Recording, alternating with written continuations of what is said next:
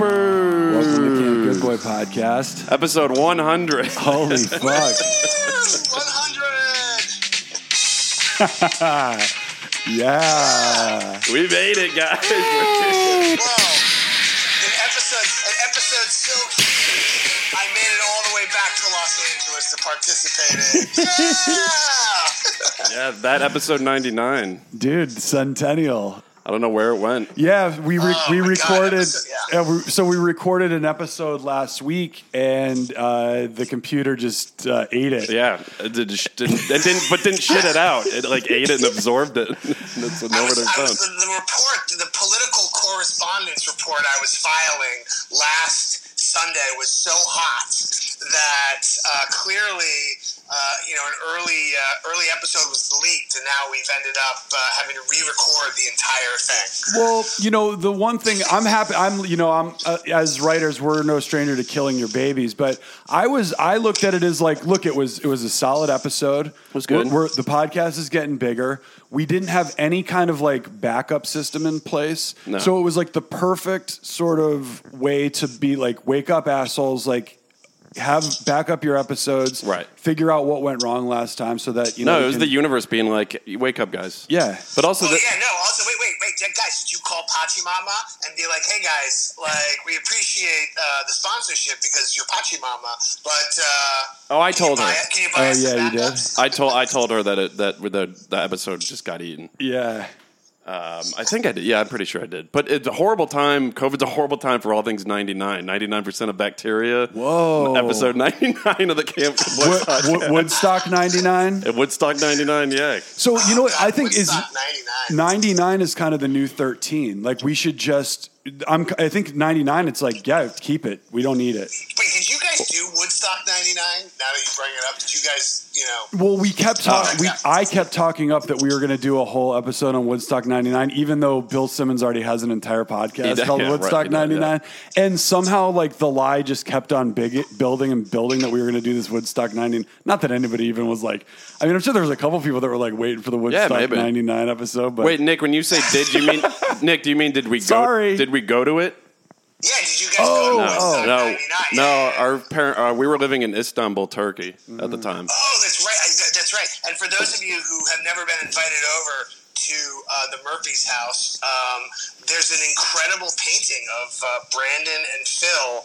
Like, what are you guys standing in front of, like the Bosphorus or something? Yeah, we're on the Bosphorus. We're on a boat. They got their arms around each other. I mean, they could easily be drinking, Chardonnay at Dorian's, but instead they're in Turkey. Yeah.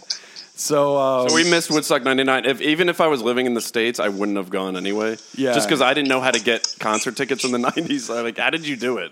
Yeah, well, you had to like wait on the phone and stuff like that. Miss me on that. I mean, you wouldn't have needed a ticket. I'm pretty sure the gates got crashed. You could have gone in. Right. But we can go to Woodstock 2099 because if we'll all probably have these like like a chip the implanted into chip, and Fred Durst will have the chip, and he can redeem himself. Yeah, fix stuff. Oh, there you go. If he comes out with he does fix stuff instead of break. No, but the reason I asked if you guys went to Woodstock 99 is, I mean, for some reason, I remember when it occurred, and I remember having at least one serious conversation about possibly going, but it was sort of, at the time, it was sort of like an exciting, let's go do what our parents did. But now that we're living in the time of the boomer remover, like, I don't think Woodstock 99...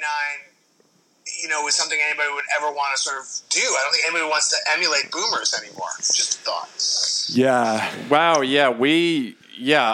That was basically my generation because I was 17. But yeah, they did not do it like the parents did it. Well, Woodstock 99 did not emulate boomers. Oh my God, no. They emulated like fucking neo-Nazis. I mean, it's fucking crazy. That was just 99. Yeah. And it was Didn't they have like an overflow of like porta potties there? Like, it was a complete train wreck. And somebody would person that really overthinks things would probably like try to look really deep into it and be like, oh, well, it was that time before Y2K. Nobody thought that Everyone thought that was it. Mm-hmm. It's like, I don't know. I think people are just fucked up and just degenerates. I think people were just on drugs at a Limp Bizkit concert. Exactly. And by the way, this is kind of low. We're kind of low key here doing our Woodstock. I know we are. Yeah, right. Because they weren't breaking stuff during G11 Special Sauce. No. You know? And then I don't see, because Woodstock 94 was a blend of bands from 94 and then like Country Joe McDonald. 94 was super chill. So that was a combination of older acts and newer acts. 99 was just like,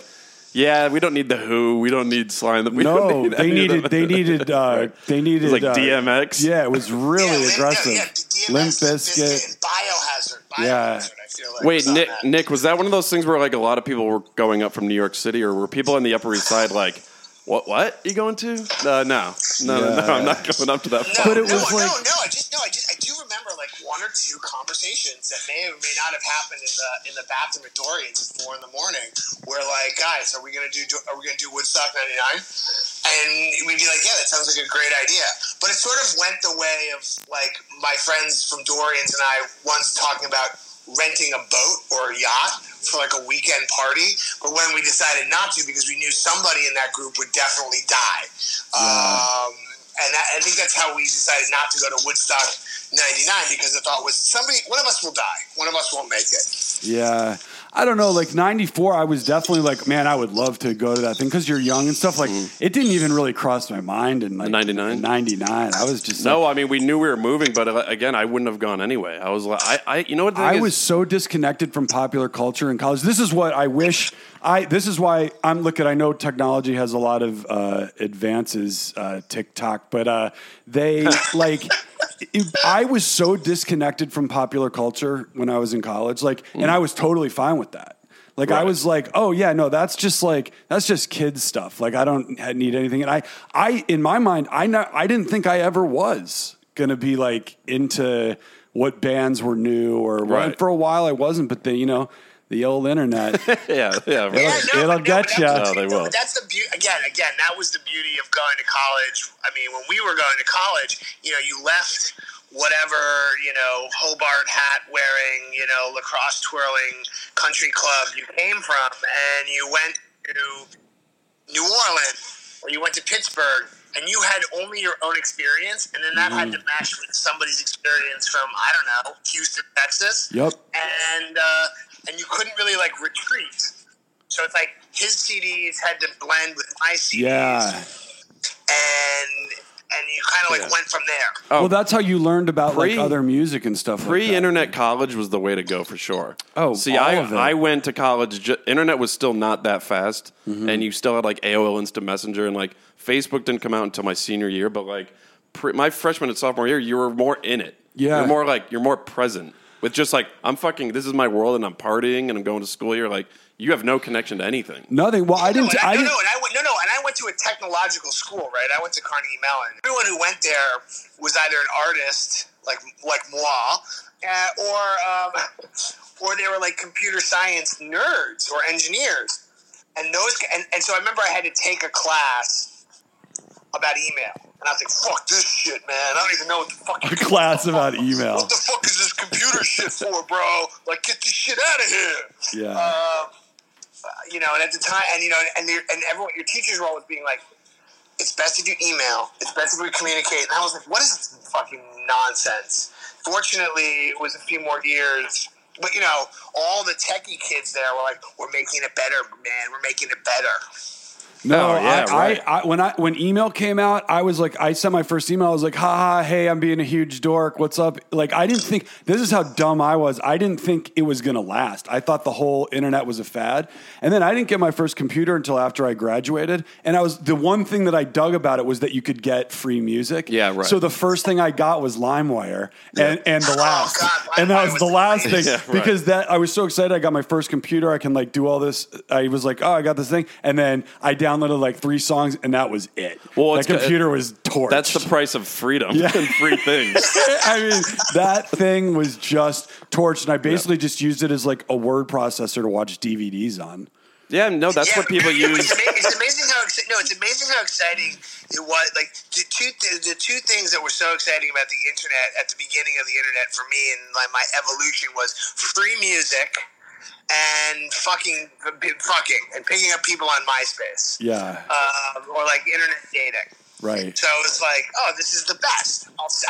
I'm basically ripping off musicians and fucking strangers. Wait, do you and ripping off souls. Yeah. MySpace was kind of like. Do you think there's a lot of people there's a lot of couples out there that got married that met on MySpace? Do you know of any? I don't know, because I met some girls on MySpace. Right, yeah. Because MySpace was kind of like your page could be like popping. It had like animation. You had, like, the background, when you opened it, a song would play, played, and it was back before. Like, I mean, dude, the internet awakened everybody's narcissism, and it continues to do so. But now we're kind of aware of it. Back then, I was just like, it was so new. Like, and you wanted it. No. It was a double whammy. It was narcissism and loneliness because I remember when I first moved to LA, like Los Angeles is. I still believe in the loneliest city in the world. It is, yeah. And I remember when I was in LA. I was on Lava Life, the dating website Lava Life. Oh, yeah, I remember that one. Is that just a bunch of people that like lava lamps? Yeah. Yeah, it was Lava Life or Lava Lamp, whatever dating site for lava lamp owners. You'd be on Lava Life. Meanwhile, my wife literally just walked through the room as I'm discussing my Lava Life. Your lava love life. Wait, is that how you met? Is that how you and Beth met? Yeah, Beth and I met on Lava Life. It was incredible. We knew each other in college, but we never talked. And then on Lava Life, I was like, hey, you look familiar. I remember they were keeping Lava Life going until, I feel like I saw an ad for it in 2014 when, all the apps were out. I was like, hey, Lava Life, hang it up. Yeah. Hang it up. You're going to get crushed. But I literally, he'll remain nameless. A friend of mine who's now a well-known actor was like, bro, you got to get on Lava Life, man. It's, so easy. And it's like I motorcycle over to some place outside of the city that I'm living in. I have a little coffee. We talk for 15 minutes. Then we go back to her place and fuck. Yeah, and nothing's changed. Yeah. That's basically what it still is. You know, the one thing though that internet dating evolved into was with the swiping was girls that you would date. Like you would meet awesome girls on. Well, I don't know about awesome. I don't even. You would meet. Girls would be interested in your dating page and stuff like that, and what you were into. Mm-hmm. When Tinder came, when it was just like a hot Jack dude with his perfect abs, all those cool girls were kind of man, I'd kind of just rather fuck the hot Jack dude, and started getting addicted to just fucking the hot Jack dude that they forgot there was awesome. It's I could just that guy's awesome, blah blah blah. There were flabby dudes who rocked polos really nicely, and suddenly your picture of you and your dog and you're interested in your list of favorite films. Girls didn't care about that anymore. It was just oh, this guy's hot. It's oh, that guy's cute, and he's we had the same interests, but I'm just gonna fuck this guy tonight because I just want to fuck this guy. It became sex. It's true. Sex addiction, Tinder, sort of casual sex, kind of took over. And it annihilated the turtleneck, Sartre reading, Francophile, Francophone by the fire. You know what I mean? Right. Well, who wants to go with that guy? No. All the points you used to have for being well read, well versed in, cinema and a strong knowledge of the difference between Pinot Gris and Sauvignon Blanc was completely fucking out the window. Yeah. It's over for you. Yeah, it just became, and it's you just got it. But then things moved. I mean, I meet people through even Instagram. I think is a nice format. It is nice. Yeah. I don't know it all, but the whole the internet dating got if you weren't the hot Jack dude that just was gonna go fuck that night, those guys kind of ended up ruling that space, and they never left Tinder. No, they're still on there. They're still on there. They're there, and they dominate that space. Yeah, but it was almost normalized women getting male hookers for free. It was basically that's what it became. It was this cool chick. She might be home and I bet I might like a Scud or a Murphy or something like that. But I'm just gonna fuck this hot Jack dude tonight. Right. Because like that's just you know. I don't want to get too deep. I don't need a Scudder or Murphy. I don't need a Scudder or Murphy to have like too many whiskeys and then just start opining at like 3:30 in the morning. It's like, do I really want to hear this guy brag about his screenwriting career? Yeah, exactly. Do I want the bartender at Cabo Cantina or the guy who rewrote, the Hitman's Bodyguard sister? Yeah. Oh fuck! He just showed up in a turtleneck. But what ended up happening was it's like I have my whole life to meet like a nice like guy that's like does all these things and we can like walk our dogs together. But tonight I'm just gonna fuck that guy, and I think that tonight I'm just gonna fuck that guy ended up taking over that space, and then now it's kind of I think the other apps. I think there's less jacked mirror selfies. Right. I don't think there's many on like Hinge and Coffee Meets Bagel. Tinder is just like a cesspool of just. It's just. I mean, no offense to anybody that's met anybody on Tinder. Yeah. It's like the trashiest app. I mean, I was only on Tinder for like 3 months. Right. I was like, there's got to be another one. This sucks. Yeah. And then it just all turned into prostitutes. Mm-hmm. All of it. But you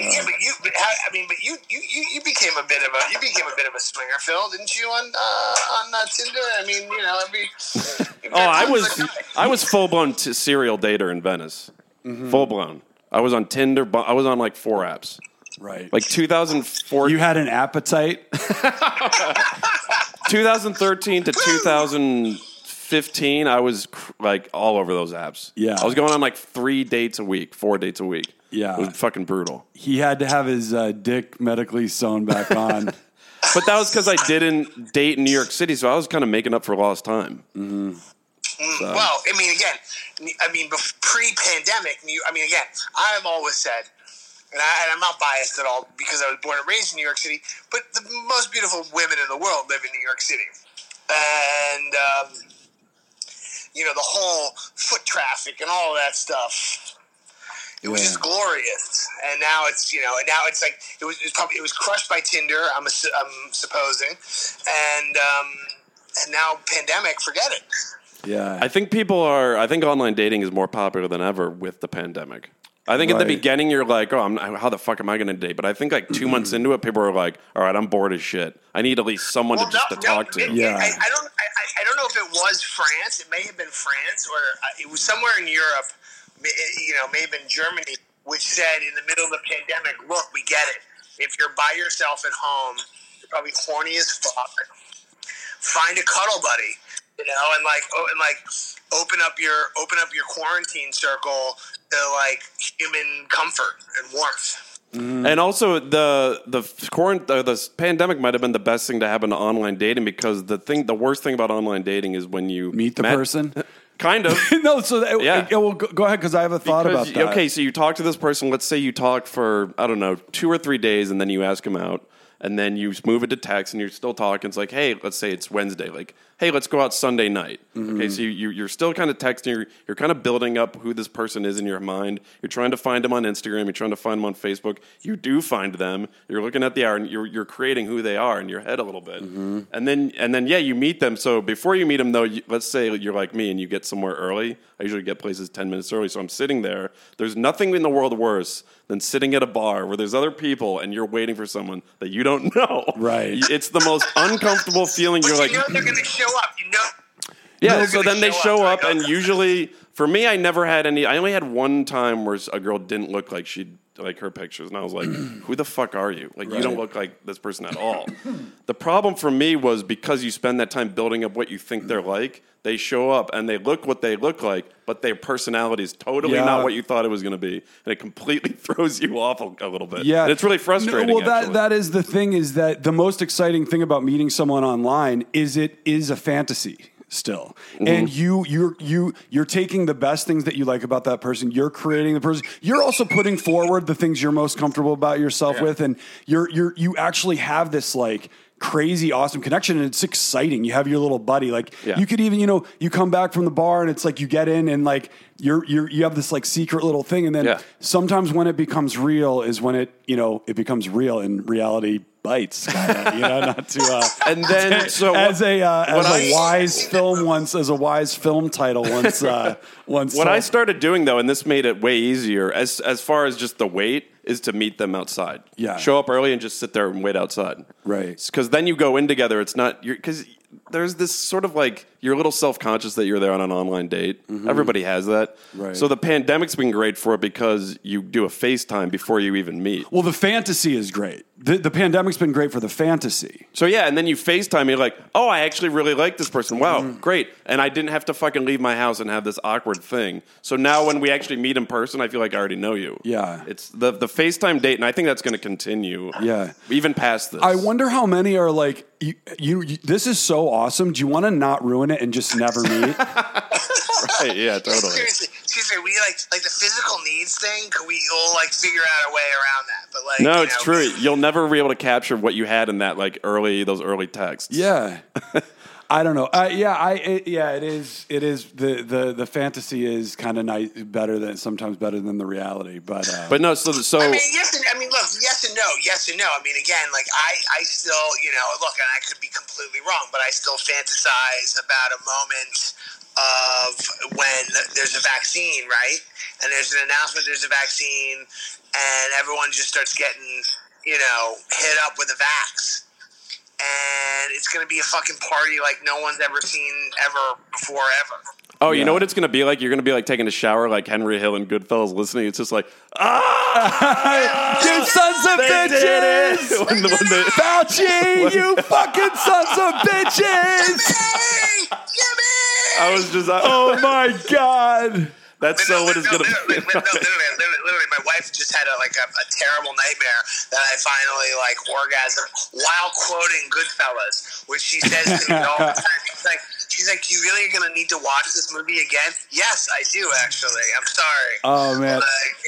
It's on TV, and it is like, I mean, there's no movie that just doesn't get, it never gets old. It never gets tiresome. And it's also one of these movies that's like, and I think it was the brilliance of Scorsese casting, Ray Liotta had only been in 2 films. De Niro, that's the only known, yeah. And where it definitely feels like cinema, but it's immersed as if you live vicariously through this Ray Liotta, who wasn't a star. Mm-hmm. It really feels real. Yeah, and it's there's so much wish fulfillment. I mean, it's like Alice in Wonderland for it is. I always say, but I will always say this, and I will always say this about Ray Liotta, especially to our campers who are listening. Yeah.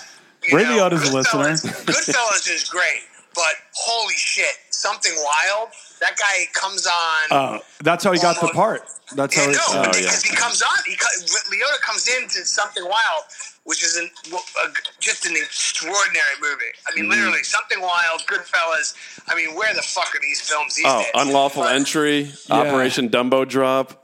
By the way, Observe and Report. He was the best thing about Marriage Story. It all went downhill after Goodfellas for Liotta because he really should have fired his agent because everything after Goodfellas, you're like, what are you doing in this movie?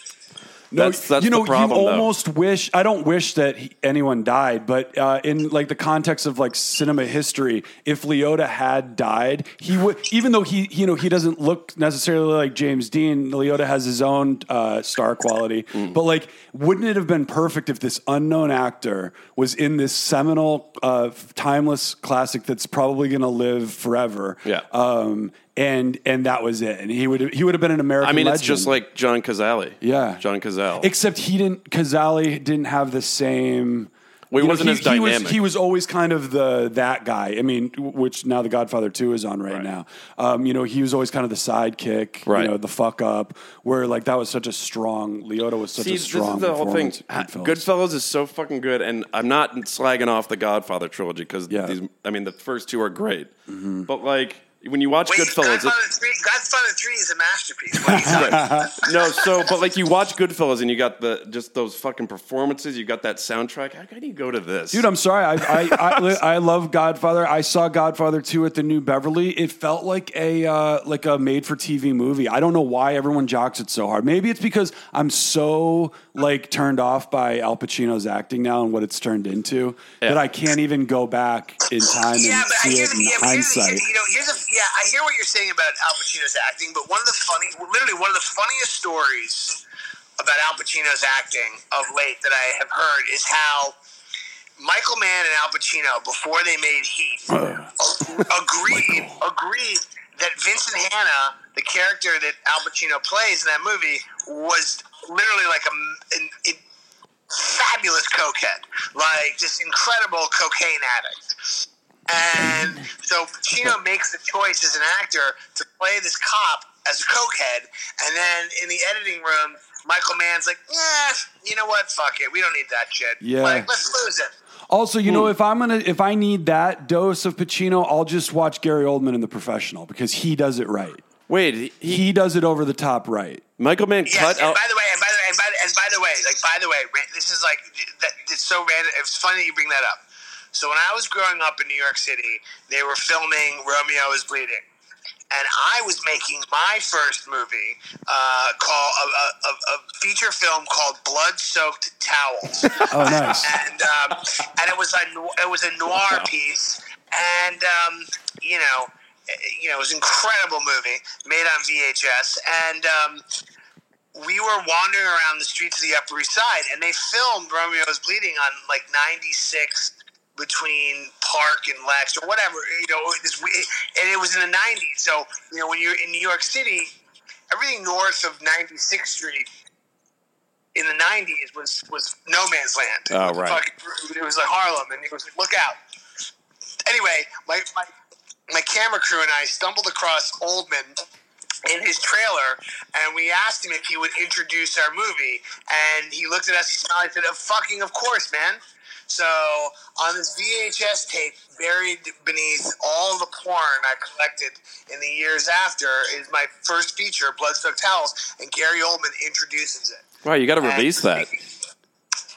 Pardon? You got to release that on YouTube Red or something. I know, I've got that, and the summer after that, I made another movie called Just Another Victim, and Bill Cosby introduced that. Now think about that for a second, listeners. Yeah. I like, Oldman. It'd be great, if because Cosby can't do anything anymore because he's in jail. If Oldman just started doing the Jell-O and pudding pop ads,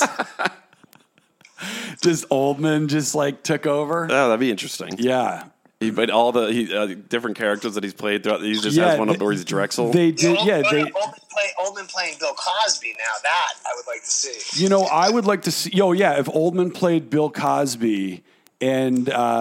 Wait, what are we talking about? The edible just hit. It's like Tropic Thunder Part 3.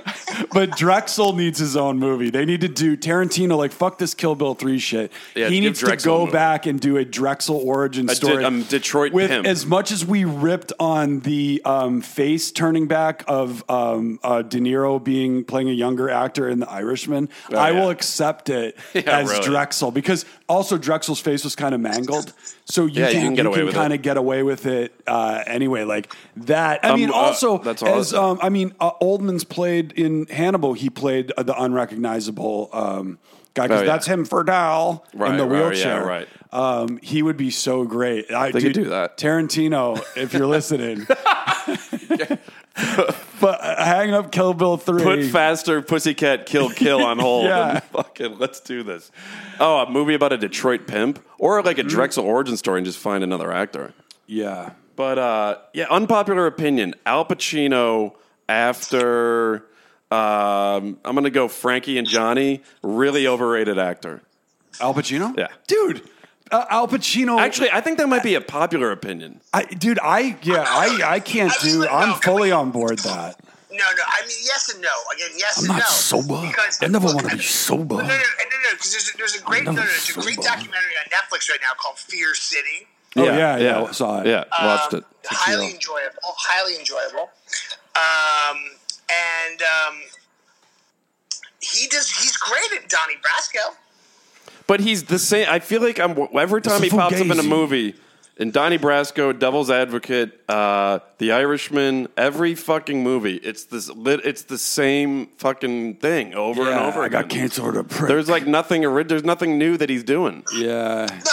I'm not saying those movies are bad. I enjoy those. I don't like The Irishman, but like it's always the same with him. Whereas in the 70s, it's like he's Michael Corleone, then he's fucking Dog Day Afternoon. I love Dog Day Afternoon. Then he's fucking Tony Montana. You're like, whoa, all right. Listen. But sometimes everything after Scarface, I'm sometimes off. you slip into a role, right? Sometimes you slip into a role. I'm not. It's not that he's bad. I'm not saying he's bad. I just like I know what when he pops up. I just know what I'm getting. Yeah. Like his speech and his halftime speech and Any Given Sunday is great, but it's just like I just know what I'm getting. Versus he went from Michael Corleone to Tony Montana. I'm like, there we go. Yeah. That's fucking. That's why he's so good because those two roles are so different but so like powerful. Yes. Once he locked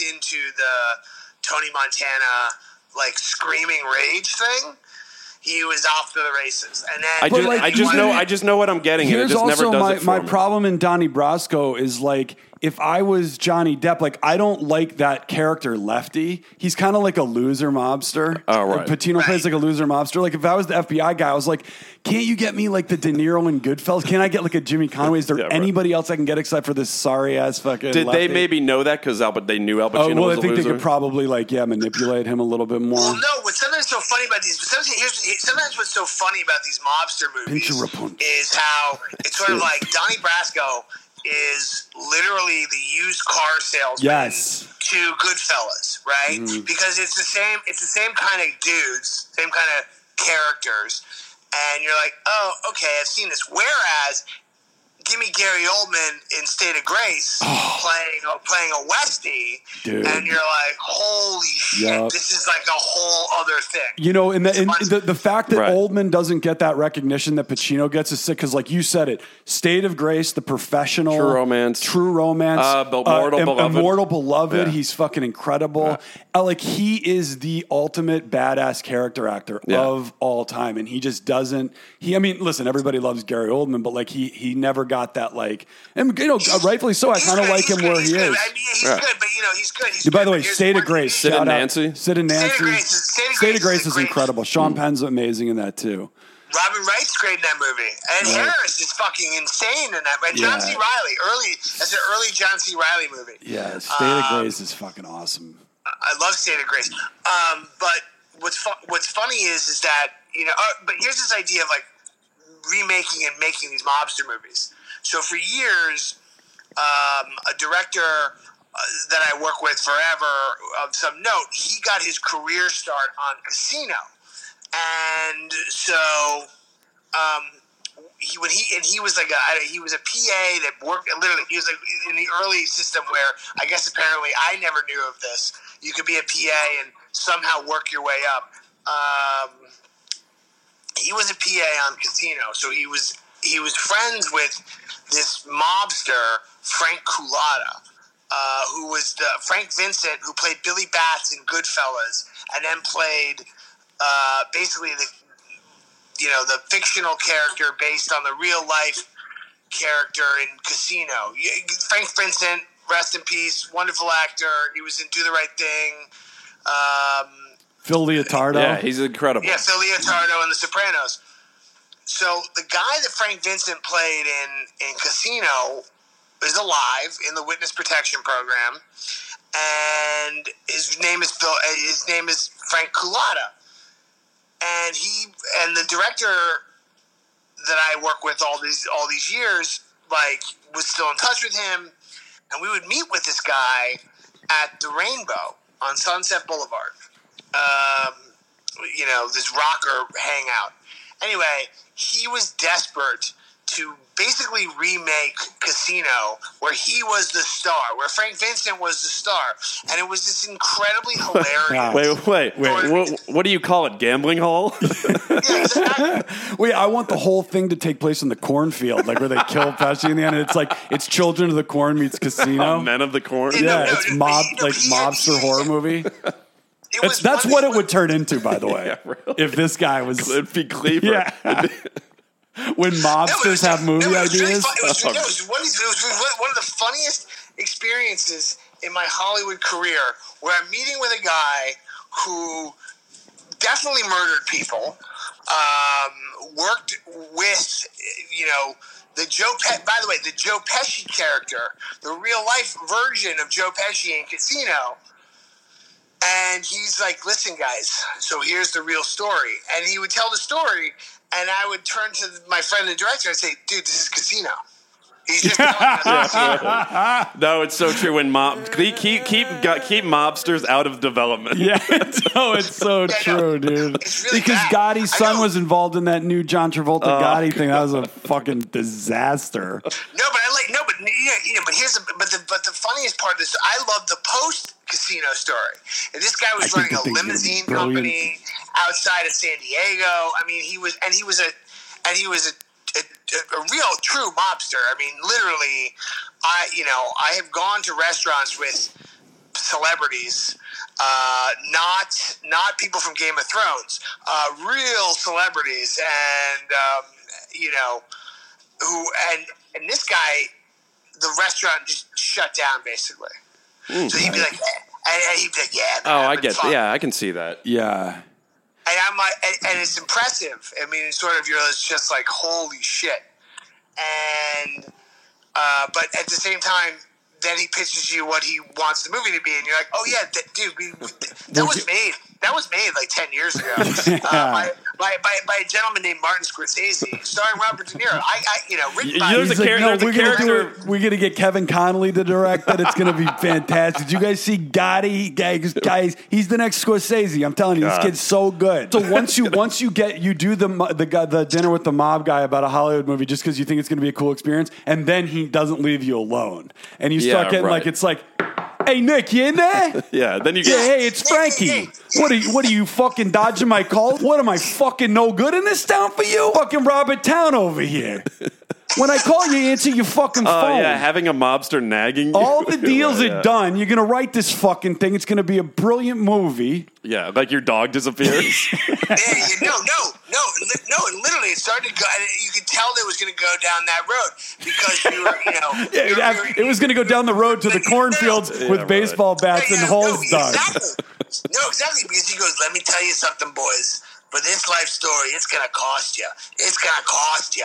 Oh, God. And I remember when he said that, and I turned to my friend, the director, I said, does he know that we get other people to pay us to do this? Yeah, really. No, they just, it's like, dude, stay in your lane. Yeah. No, yeah, that's the thing. Then he wants money from you. He's like, so I'm giving you $1 million story for $50K. So I'm going to need the money. You just give me the money and the story's yours, kid. Yeah.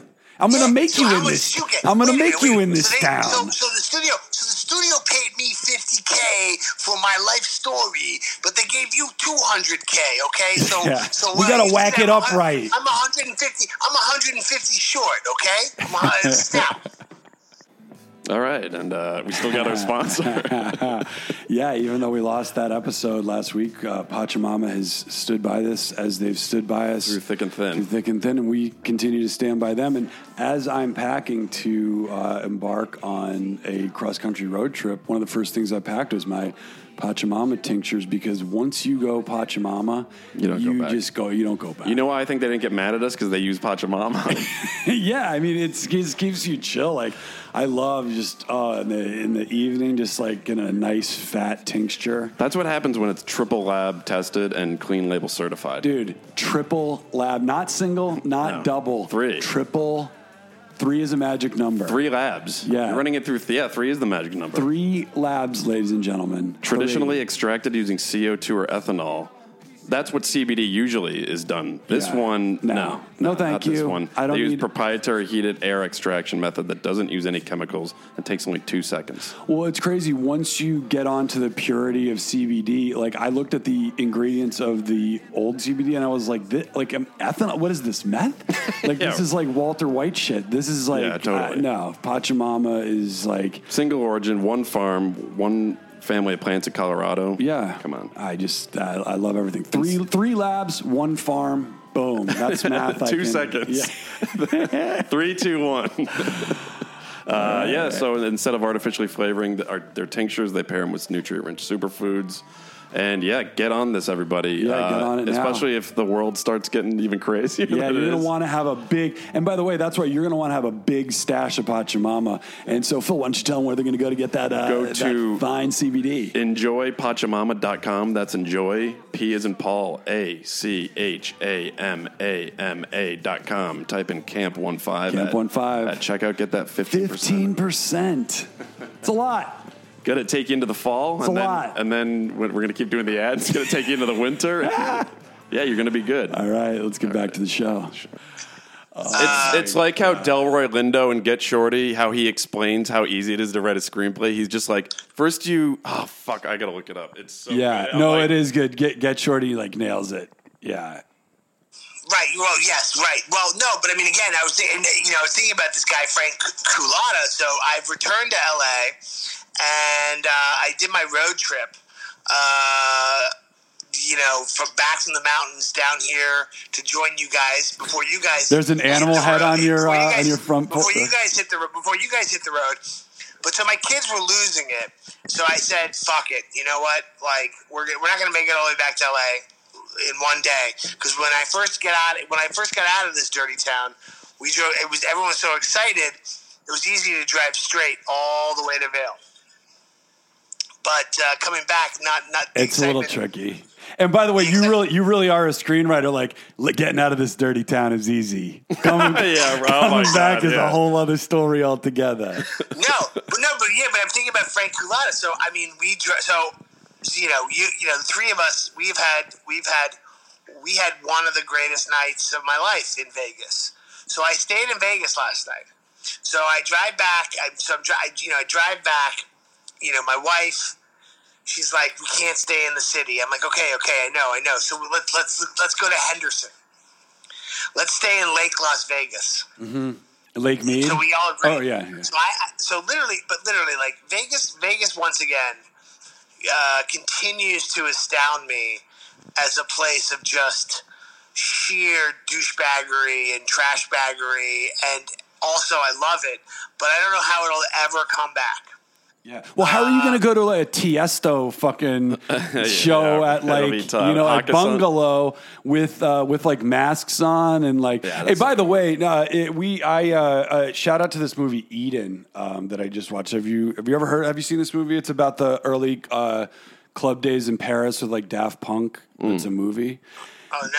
Where is it on Netflix? You can get it on Amazon. But there was this moment actually exists, is that, one more time. I mean, that is the ultimate fucking club jam one of the best ever. songs ever. By the way, I'm full disclosure, I actually like that song. No, I mean, it's a great song. But I don't know anyone that hates it. There actually was a first night that song dropped at a club, and there was a dude out of his skull on MDMA that literally had a religious experience.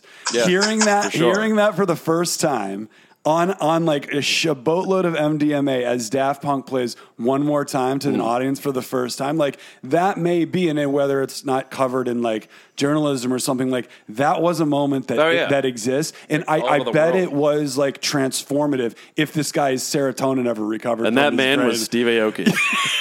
And that is the Steve Aoki movie pitch. For sure. Dude, that would be a great way to pitch the Steve Aoki movie. And then later you can find out that the story's not even real. But oh my God, yeah, that song definitely changed lives.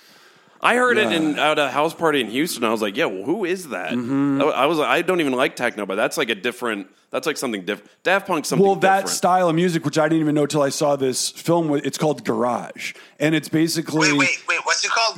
Garage. And it's basically like, which I would think is like I don't know, like a garage band or something like that. But basically what it was contemporary disco. They took the fundamentals of techno and added vocals to it and made it like more song, but also dancey. So that's what. So then, and then it became house music. So they moved into that. Oh, they moved into that. They brought the groceries into the house. There's going to be cul-de-sac is the new that's going to be taking over clubs everywhere. And then there's going to be township. Yeah, den.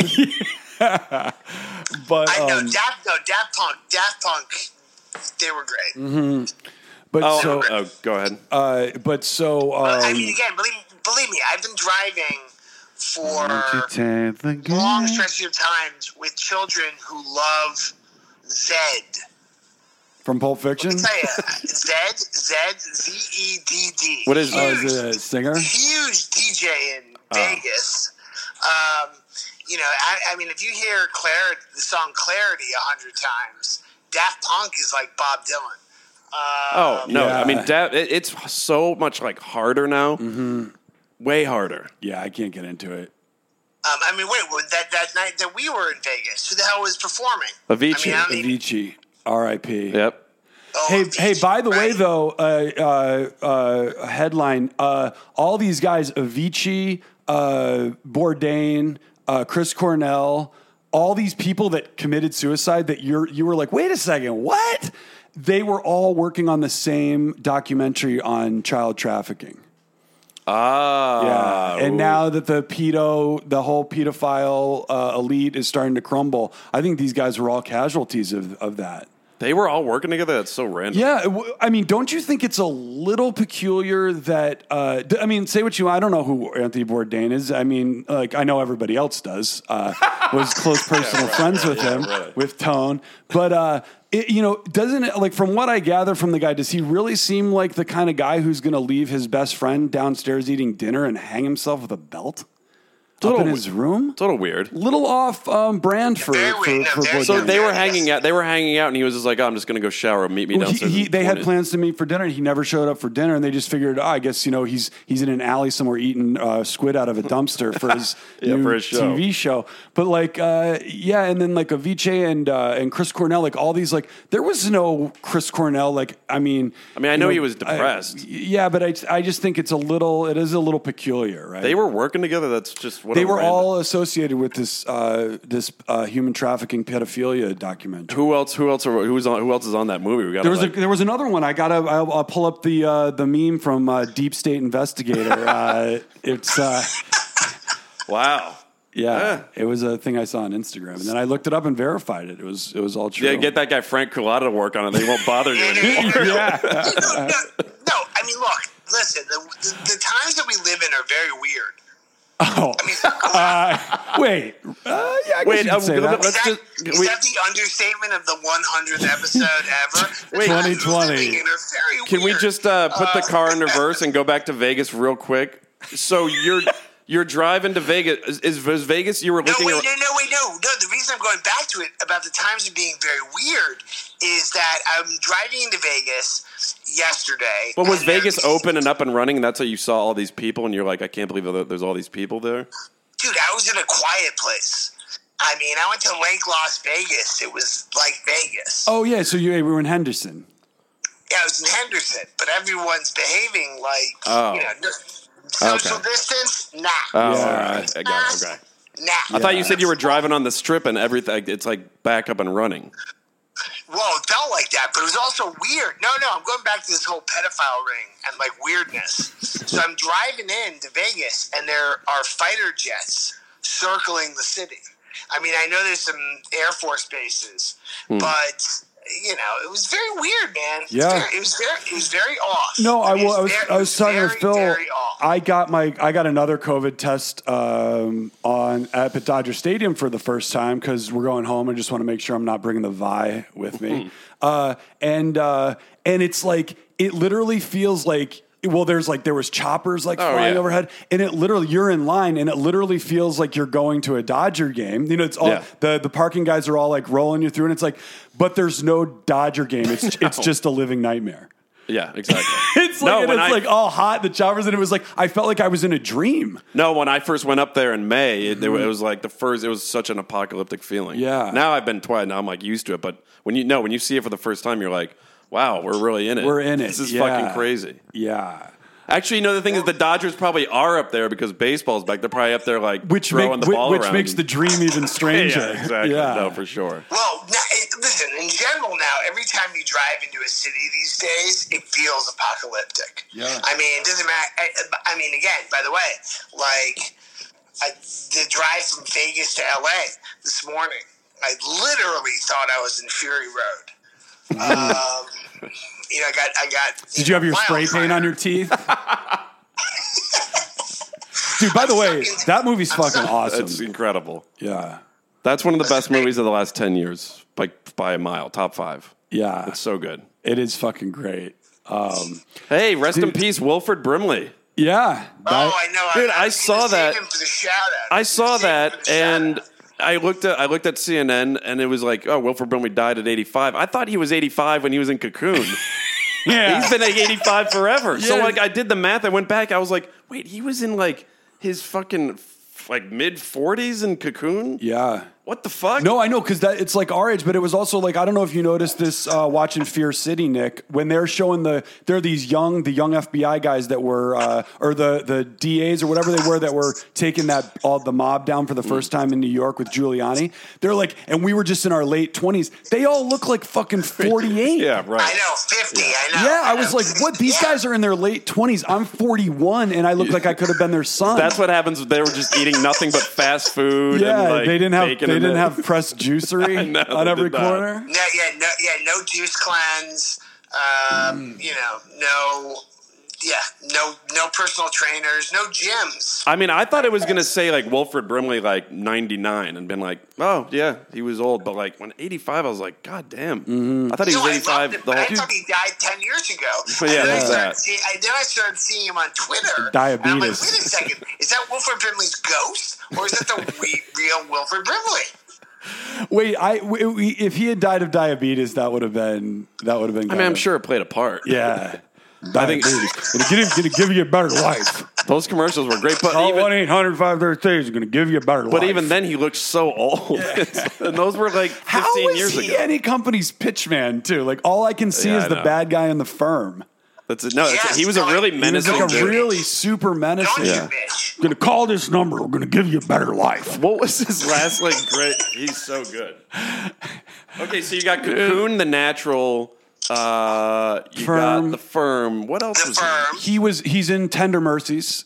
He plays Duvall's old manager. Oh, wait, come on, guys. He was 50 in that. Yeah. He was probably 12 when he did that. At that point in the 70s? Wait, what's Hard Target? Hard Target, Jean-Claude Van Damme. He plays Uncle Louvet. And he's doing a sick Cajun accent. Oh, Charles, and Van Damme is like, hey, and he literally blows shit up with a bow and arrow. Yeah, he's an interesting actor. Dude, speaking of diabetes, what is your guys' piss count in the middle of the night? How many times are you waking up to go to the bathroom? One? I only do one, yeah. One? And it's usually at 4 or 5. So I was such a heavy water drinker until 11, 12. So I was a 3 guy. And then I was looking different things you can do. So now I cut off my water intake about 8. And now I'm a 1. I'm a 1 to a 1.5 guy. But I was but I'm kind of missing all the water intake. So I came up with this app. It's called Bedpan. And basically, because I'm it fucks your whole shit up. It's you'll be having a kick-ass dream, and it's just then you got to wake up, you got to get out of bed and go back to bed. You want to try to get that dream back. I want to just stay in bed and make this a one-stop thing. So this idea for this app is called Bedpan, and basically when you have to go to the bathroom, instead of getting out of bed, you just take this device that's hooked to a tube, you strap it onto your genitals, and you just go to the bathroom, and the hose goes all the way to the toilet. That's right? not an app. That's like a device. No, and then there's a flusher on the wall above your bed that flushes the toilet. No, the app is all your friends that are also on bedpan. You can turn it on while you're doing it, and there can be like there's like 20 screens open, and some people will be sleeping with like you might see like Justice or Nick Scudder also using it, and the light will be on, and you can kind of like look at your friends and like you can like give a thumbs up or something. It's like, and they're just like flushing, and like it has a tally for like flush 2 times tonight. It's like 2 flushes, like it was like a 2 piss night. And you make it's like Venmo. It's like Venmo. It's like social networking for people who urinate a lot in the middle of the night. And also like you know how when someone's just don't sleep over at Brandon's because you'll trip over the tube. you know when someone's online on Instagram, there's a green dot. Yeah. On the DM, when there's like their picture with like water in the background. Yeah, it's all happening because then it's linked up to the device that you hook up to go. But also like and it will be fun because instead of having to get up, you just like wake up, push the app, you see like your friends using it, and you both know because you hook this thing up to your genitals. Dick, yeah. And then you just urinate, and you can like smile while you're peeing, like at your friend. And then you have a flusher above the bed that's like connected also digitally to the toilet, and then like the toilet flushes. Well, like with those masks for sleep apnia. Mm-hmm. Yeah, like a CPAP. So you just put this thing on, and then you just go to bed. Yeah. Bedpan. I mean, look, I'm It's in. got legs. I mean, what do you think? Your friends in Silicon Valley might be into this idea, Nick. I mean, this is $1 million idea I'm giving you here. It's not right. I'll talk to Frank Collado. Yeah, let's get into Frank Collado. Bring this to Shark Tank. He'll give us some seed money. But you know what idea I really like of yours? What was the name of that kids go to work? Oh, Operation Pump 'Em Up? Oh, yeah. Operation Pump 'Em Up. Yeah, I was like, well, it could, or like Operation Get to Work, but like the idea being like, okay, even with the vaccine, like this is like going to be like a two-year quagmire. It's going to be people testing positive for the virus, and like schools are going to be open, shut down. Basically, we're staring down like kind of like somewhat of a lost generation. And basically the elevator pitch is people are so scared of putting kids to work. Like there's all these child labor stigmas, yet sending your kid to school is child labor. Mm-hmm. Like 9 hours or whatever it is, or 6-hour day of nonstop work and like being like yelled at and scolded and disciplined and like forcing to do all the, like that's almost worse than child labor. I mean, rather than sending your kid to a sweatshop, you're kind of sending them to like Goldman Sachs to like run numbers. You like, need to shave. You need to have your shirt tucked in. The idea being that like, this is just, there's no way to cut it. Like there's just going to be like, you're going to lose a lot of like great education for this era of kids. So my whole pitch is put them to work and take the money that is going to go to the schools and basically give it to this program where like when you go pump gas, like each pump would have a kid at it. Yeah. And like, right. they pump your gas, and like you'd get kids to like, they'd be making like good money. It would be way above minimum wage. And what age do they start? Like 8. Yeah. And like, but you can do like cleaning up the highway. Like you see the prisoners, just like you can put a whole class out there and just like, if you, whole kindergarten class, you know, whatever you want to teach your kids, windows. You want to teach your kids at home, you teach them at home, but it's like, put these kids into a place where they're not going to be exposed to COVID, outdoor jobs. It'll be great for the economy. Mm-hmm. And we can, you know, just let this generation go. Like they're not going to be smart. And these kids, they start getting married at 8. Yeah. but wouldn't you be stoked if you were 12 and you were pulling in like $30,000 a year? I mean, yeah, very stoked. So like these kids, like it's just like let these ones go. Like they're all just gonna be like highway workers and gas station attendants and like, but like they're gonna be making like where all the other kids are gonna be smart and like, ooh, I got into Brown early decision. It's like, well, like I just bought like a boat. Yeah, right. No, because I've been working at a gas station since I was 5. Yeah, I know. I started when I was 8. I got a boat. I got an off-road vehicle. I live in a house, but you can run away from home, but technically you can like support yourself and because you got money. If you get kicked out of the house, you're just like I'm going to go buy a house. I bought a house last week. I was going to surprise you, but... You're not coming over. Yeah, come on, Tara, let's go. Yeah, no, it works. No. I mean, it works. I've run all the pressure tests and the math on it. Like, if we literally defunded all the schools and put it into this job program, just for the next 3 years of this, and you just let these 3 years of students go. They're never going back to school. If they want to learn stuff and they want to do a home education, that's fine. You read Stephen King books or whatever, however you homeschool. But this is a working class. This is a working generation, and it's literally, I think, the happiest ending of what this nightmare of schooling is going to be for the next 2 to 3 years. That'd be an interesting homeschooling for your kids. Nothing but Stephen King. What do you think that kid would turn into besides either a psychopath or a writer? Yeah, or like a horror writer. Wow. But like also kids could work as like PAs. They turn into Dean Koontz. They could work in outdoor film, like anything outdoors that you can do. The kid, and I mean, I just think it's a win. I think it's a win across the board. Hey, Betsy we got Betsy Davos online. Listen, I'm taking notes. Yeah, dog walkers. I know Betsy Davos is a huge listener too. So, did Trump find her at like a fucking hair salon? Where probably. She's useless. Oh my God, those when she was on CNN. Honestly, I think Trump is a zombie. He went to the hospital again this weekend. Yeah. Was he masked no one's up? talking about it. He went to Walter Reed on Saturday. Why? Yeah, I mean, I think. Well, my prediction that he gets COVID and dies still stands. There is something I don't. No, I think he's already dead, and I think he's just still alive. Wait, was he wearing a mask? Like he started to become the death becomes her. Yeah. President, where he's died like 5 times since he's been elected, but he's not truly dead. He's just a robot.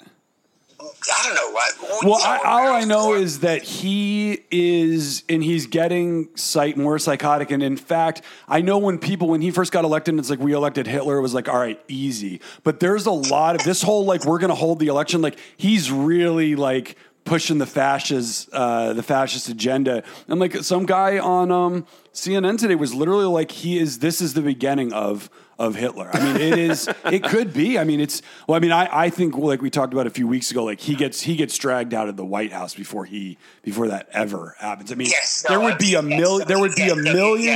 million people that they would gladly let the front lines get gunned down. That White House would be stormed and he would be pulled out by that 20-foot strand of hair.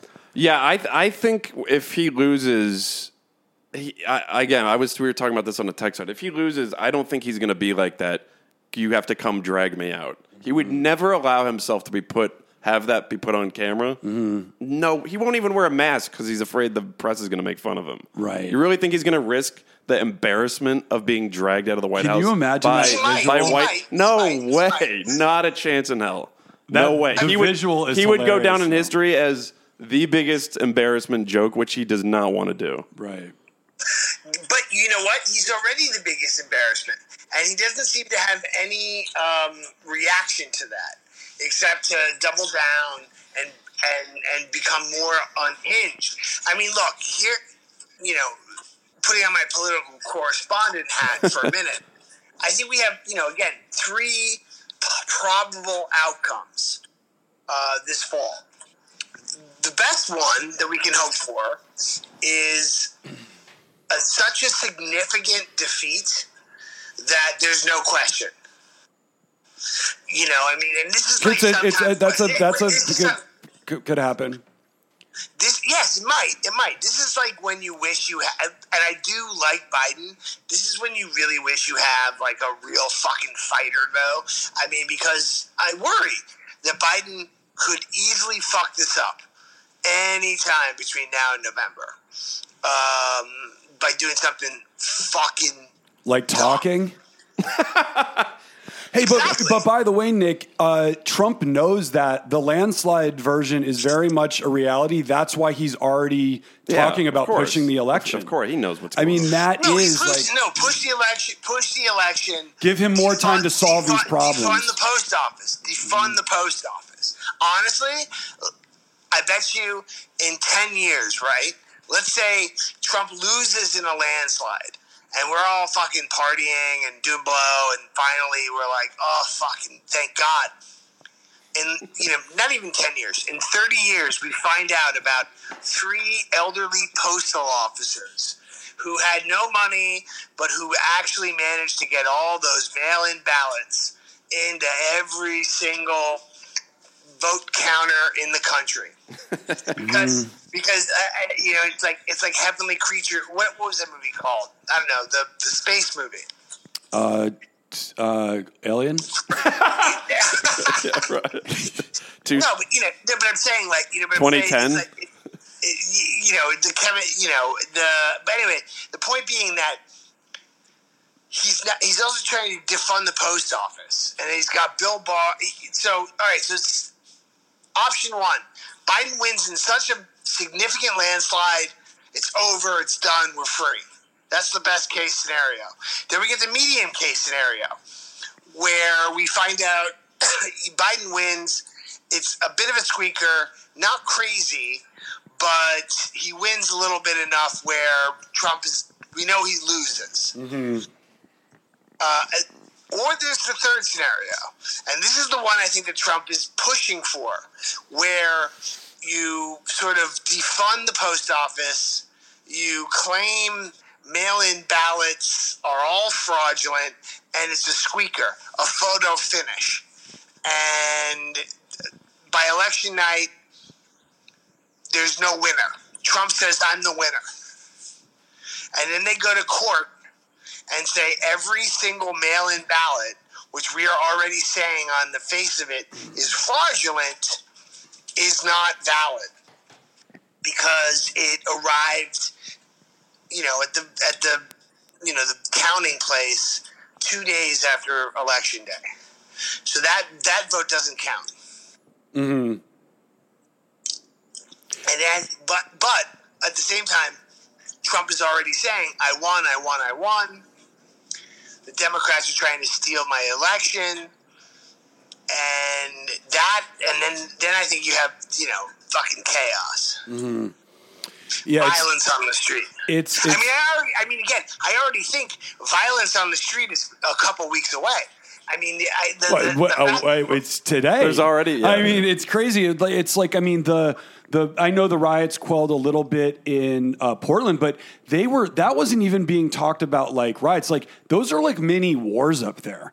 And right. They're talking about having to do a ceasefire. Like, I mean, it's fucking crazy.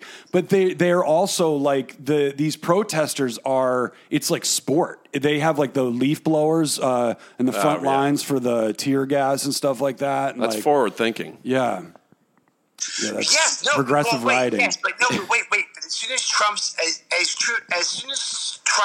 stormtroopers left, things have settled in Portland, right? Mm. I mean, but the real thing is that yesterday there's no more $600 a week. Yeah, they got to figure that out. Yeah. The moratorium on evictions, the moratorium on foreclosures, those are over. Mm-hmm. Same with gas and electric. Again, people at the end of the day, every human being, particularly in America, all they really fucking care about is their pocketbook. Mm-hmm. Can I put food on the table? Can I pay my rent? Can I sort of live my life? Is my life miserable? Doesn't matter. I live my life. But once you take that away, they go nuts. Mm-hmm. And that's like the under bubble that's going on. Now, none of us on this phone or in this podcast truly appreciate that, because we do relatively well at what we do. We can make some money. But people are going to get desperate, and the temperature is going up. Mm-hmm. And now is the time. And Brandon, I always hate to say that you're right. The labor generation. What you predict is always scary. Is I think we are now looking down the barrel of some real fucking chaos. Well, and this is the thing is that we do like the testing is getting there, and the people sort of with the masks, and we've like got it, but we are in it right now of like how heavy this pandemic is, and you said it like with the rent moratoriums and all that stuff ending. What we're looking at is some very, very scary, frightening times where humanity is going to look deep into its own soul, into the void, asking itself a question: who am I? What am I willing to fight? No, and I think that all the riots and stuff has just been preview. And if you look at how like Trump is treating these like mini wars, like he sends in those Fed guys, and then also he, you know, the things he says to like stoke those fires, like he wants these battles to keep going so he can, he's running on that law and order thing. But it's we thought it was scary 3 months ago. Like the scariness, I think, is starting now. Go. As like a fighter jet just flew over the house. Fighter jets, helicopters. Mm-hmm. Listen, nobody in Lake Las Vegas gave a shit because no one was wearing a mask. By the way, no one was wearing a mask in Utah as I blew through Utah. You know, I mean, I stopped to the subway because I try to eat as healthy as I can when I drive cross country. You listening, campers? By the way, Phil only takes 1 pee in the middle of the night, but he takes like 3 during the podcast. He might need bedpan for there's like a waking pod. We all just hook up to bedpan before we start the podcast. In the back. No. Listen, I need bedpan because I go to pee before bed. But I feel like I'm a teenager again. I wake up in the morning with, massive wood because I got to pee really bad. That is the worst, too. Do you need to get bedpan if you feel like you're going to throw up? It just goes. It just goes to the thing. Well, that could be like the second, like, it's like, and also if you order now, you can get Spew pan.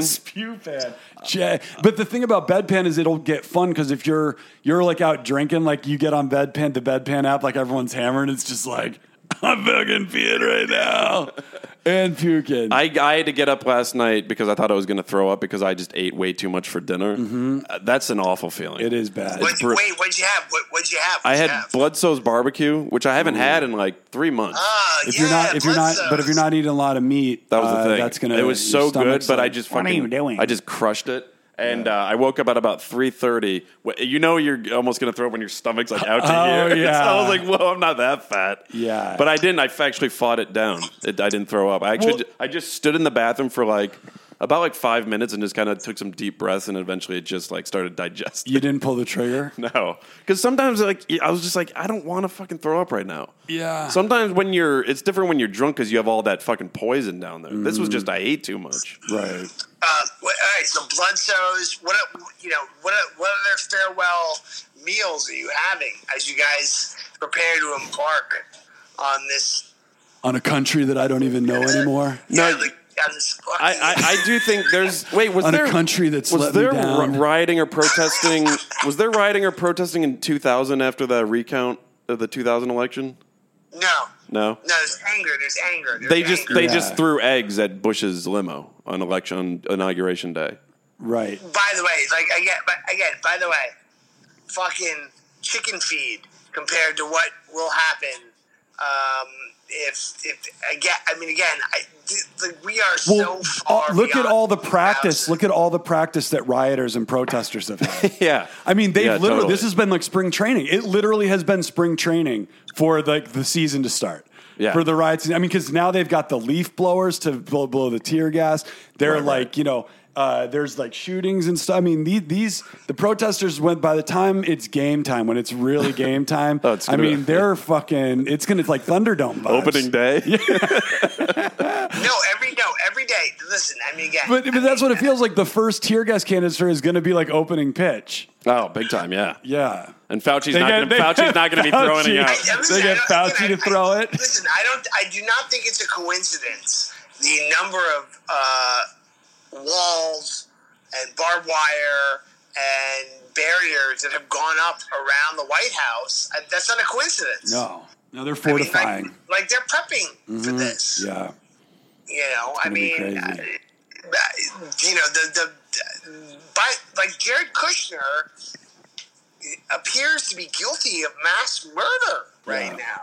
I mean, we're going to be rocking and rolling. What was his? What was his thing? He had a testing. He was going to figure out the testing. He kind of tanked that. Well, he's just kind of like they just stopped. They stopped the national response because at the beginning of this pandemic, you know, it looked like it was the blue states that were getting hit harder. So it was sort of like, whatever. Mm-hmm. Yeah, right. And then Florida joined the chat. and Texas. And Texas, yeah, and Arizona. And California. No, but I'm talking about red states. Oh, right. You know, again, the funny thing is these people are so stupid because all Trump would have had to do is save the country from a pandemic, and people would have been like, yeah, I'll fucking vote for him. Yeah.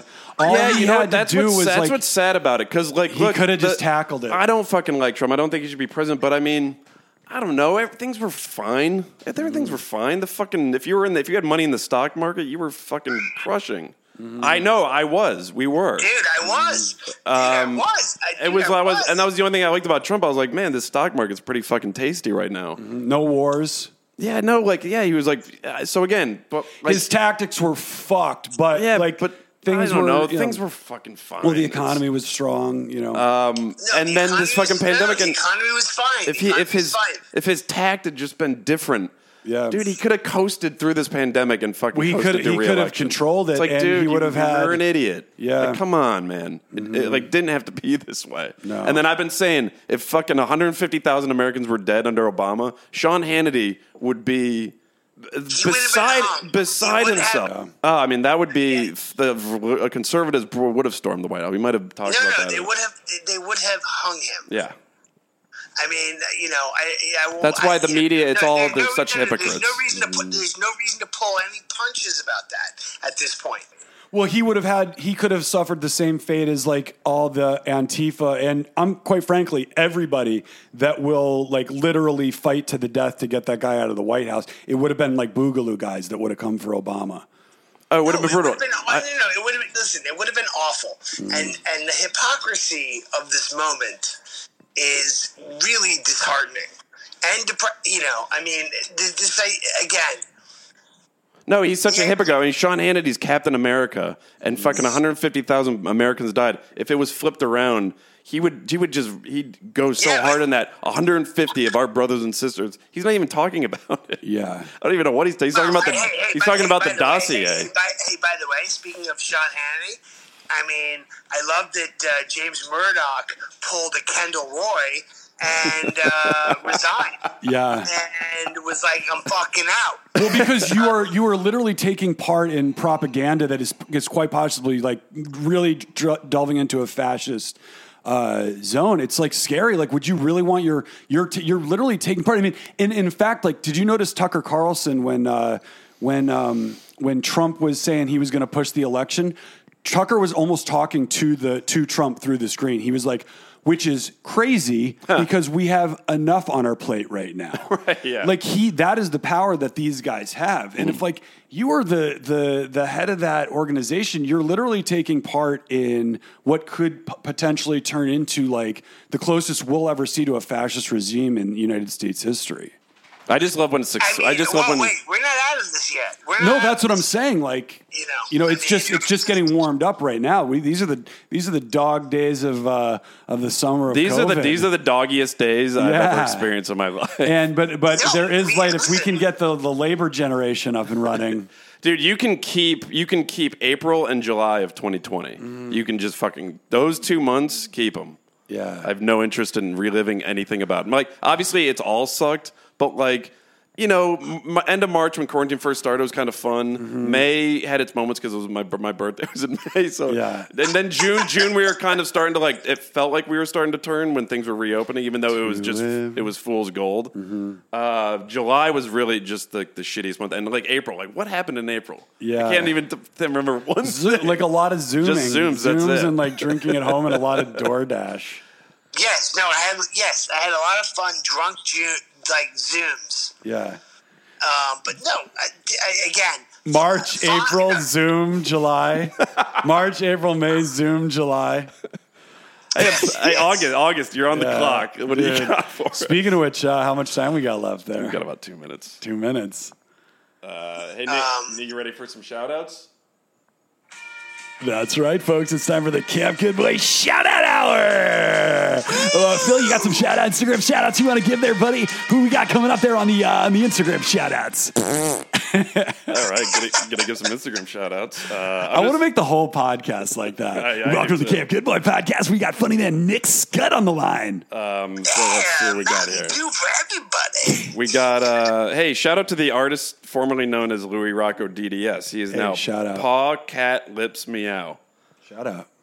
I stand by that change. Very loyal follower. Hey, shout out Randy Strange Jr. Shout out. Good shout out. Hey, very special shout out. The La La Lauren. Hey, shout out. Very, very special shout out.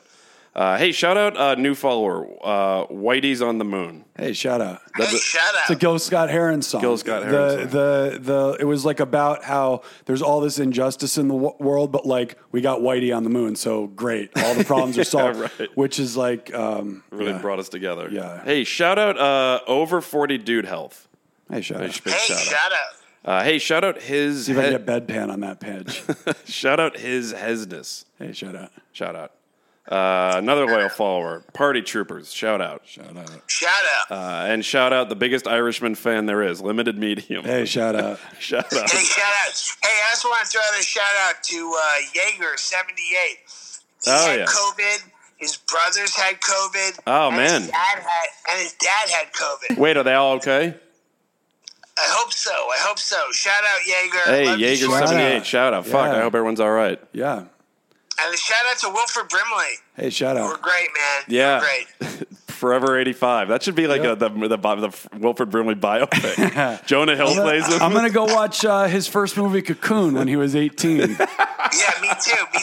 I'm going to remind myself how great I look at 42. Yeah, see, that's the thing, because like, I think he was in like his mid to late 40s in Cocoon. He had to have been. And I mean, I'm 38, and like, shit, I think I look pretty good. Yeah. You guys look good, and you're in your 40s. Yeah. Phil, you look great. So let's see. So 85, Brandon, 75, 65, 55.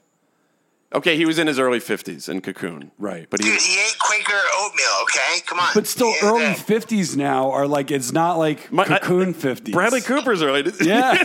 When they just remake Cocoon, it's like Bradley Cooper, all these guys. I don't know if he's that, but Christian like, Bale. who's in their early 50s? Oh, like Brad Pitt. Brad Pitt's in his is like 50. They just do, they do Hey, Cocoon. guys, 60 is the new 40. 60 is the new 40. All right, well, listeners, thanks for tuning in for all these seasons. We're going on a bit of a summer break. Yeah, but we made it to 100. Yeah, we're leaving town. Hopefully, there's a Los Angeles to return to at the end of the month. Safe driving, boys. Safe driving. I haven't done the cross-country drive since 2003. Yeah. And I've been excited to do it ever since then. Thank you to our political correspondent, Nick Scott, for you've definitely been on about 50 episodes, 40, 50 episodes. Yeah, this is...